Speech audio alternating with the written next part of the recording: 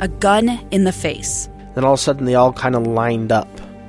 They pointed their guns at me. And this is the point where I thought, I'm going to die today. Started 2 years of horror for an American in Venezuela. They said, you need to give us your phone and get ready because you're coming with us. I'm Becky Bruce, and I spent a year researching and piecing together Josh and Tammy Holt's story about their ordeal in a notorious prison. That's when everything started to turn bad.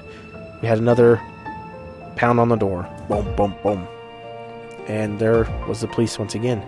You can binge all of the episodes of Hope in Darkness on KSLpodcasts.com or wherever you get your podcasts.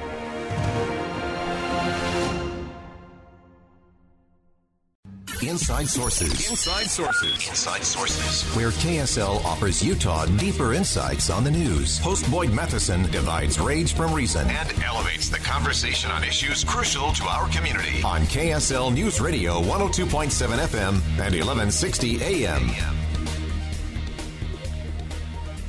Good afternoon. Welcome to Inside Sources. I'm your host, Greg Skordas, filling in this afternoon for Boyd Matheson, and I'll be with you for the next couple of hours.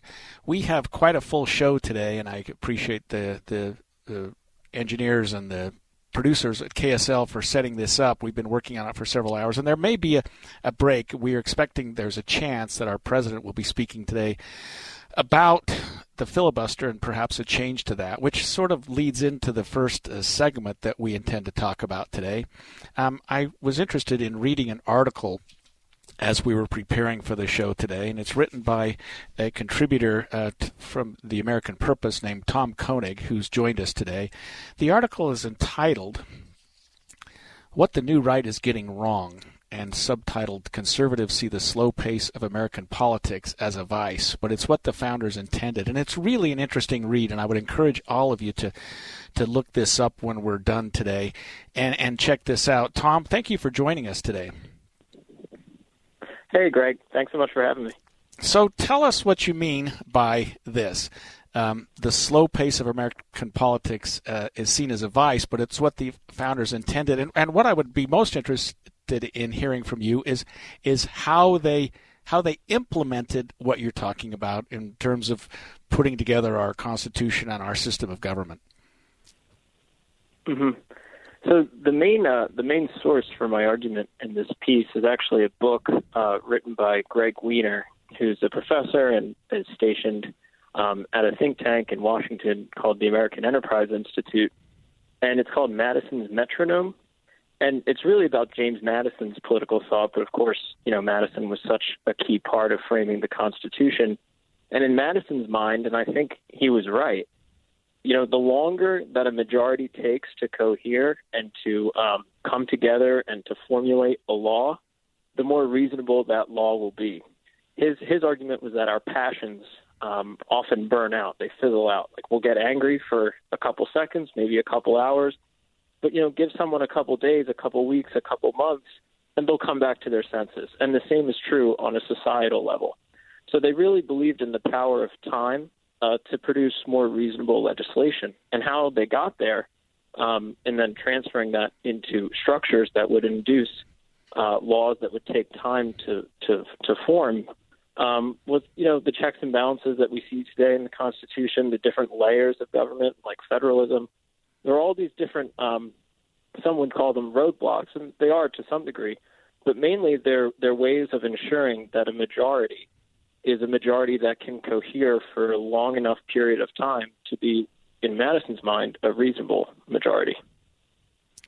And we've seen that a bit, Tom, in terms of what's happened with our government over the last, let's say, 2 administrations. Why is it that you think that the new generation of conservatives are frustrated by the slow pace? What is it about their agenda that is causing this frustration, I guess? Yeah, and I don't think it's confined to the right. I think we see similar frustration on the fringes of the left, about frustration about the pace of American politics. I think oftentimes what the real issue is that these fringes are exactly that. They're fringes, and they don't have the lasting, stable majorities that are needed to actually enact substantive, meaningful change in this country. If you look over American history, when the most fruitful periods of legislative activity, if you think about, say, FDR's New Deal, I mean, the Democrats had massive majorities at the time. They really had a hold on American political power, and, perhaps for good reason, right? And right now, neither party has that sort of power. Neither party is really tapping into a supermajority of the American public. So what we're left with is kind of two somewhat minority power parties who want to act like that they deserve this massive mandate to do everything that they want right now, this instant. And when they can't do that because the system just doesn't allow it, they say, oh, well, the system's rotten. And it's maybe the correct answer is no, you have to go out and persuade more people. But it seems, Tom, as though this system not working right now is seen as a product of the filibuster. And I know that wasn't contemplated by the founders of our Constitution necessarily, but it just occurs to some of us who are frustrated on whichever side that nothing's getting done. Because, in fact, unless you have that, I won't call it a supermajority, but it's more than just a simple majority, you can't get anything done. And because of that, we don't seem to be getting a lot done. And at least a lot of people feel like right now that we're not getting much done in this country because of that, because of just the fact that these two minorities that you just talked about are so diametrically opposed, or at least seemingly opposed to the other side getting their agenda passed. Mm-hmm. Yeah, I think those are, valid concerns. Sometimes people can get frustrated, especially when, a minority party isn't willing to play ball at all, and they can use the filibuster to just roadblock every single piece of legislation. And I think that there could be fruitful conversations about how do you reform the filibuster. I mean, Madison, I can't remember the right Federalist paper, but he comes out against supermajority requirements in legislative assemblies. He wasn't a fan of things like a 60-vote threshold filibuster. Maybe you could reinstitute a talking filibuster or a speaking filibuster, as some call it, where the filibuster you actually have to hold the floor. Maybe that would make some of our senators less apt to filibuster. Another idea that I have been thinking about, I haven't written about it, so maybe it's half-baked, would be to think about what I was saying earlier about Greg Wiener's book and Madison's political thought about having a majority cohere over time. We talk about the Senate as the cooling plate under the cup of tea, right? It's supposed to be more slow-moving, more deliberation, and the defenders of the filibuster will often defend it on those terms, not entirely unreasonably so.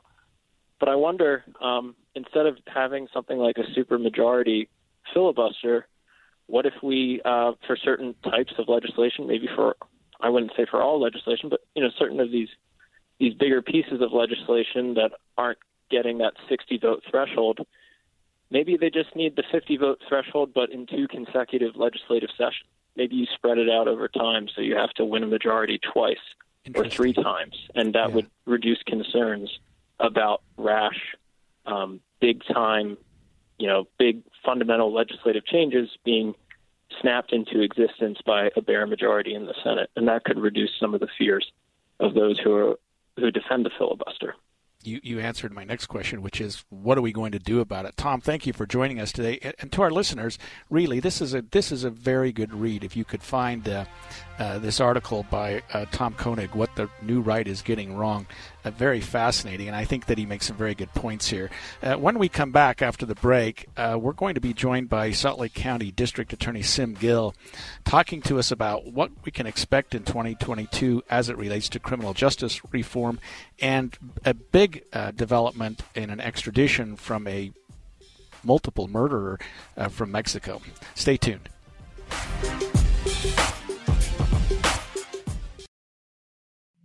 Two years ago, Americans watched in horror as a crisis unfolded at the Kabul airport. She was tear-gassed and beaten. Images of thousands desperate to escape Taliban oppression filled our news feeds. More than 80,000 Afghans made it to America. But the story didn't end there. It was very cold. There was no power, no heat. Who would help our newest neighbors?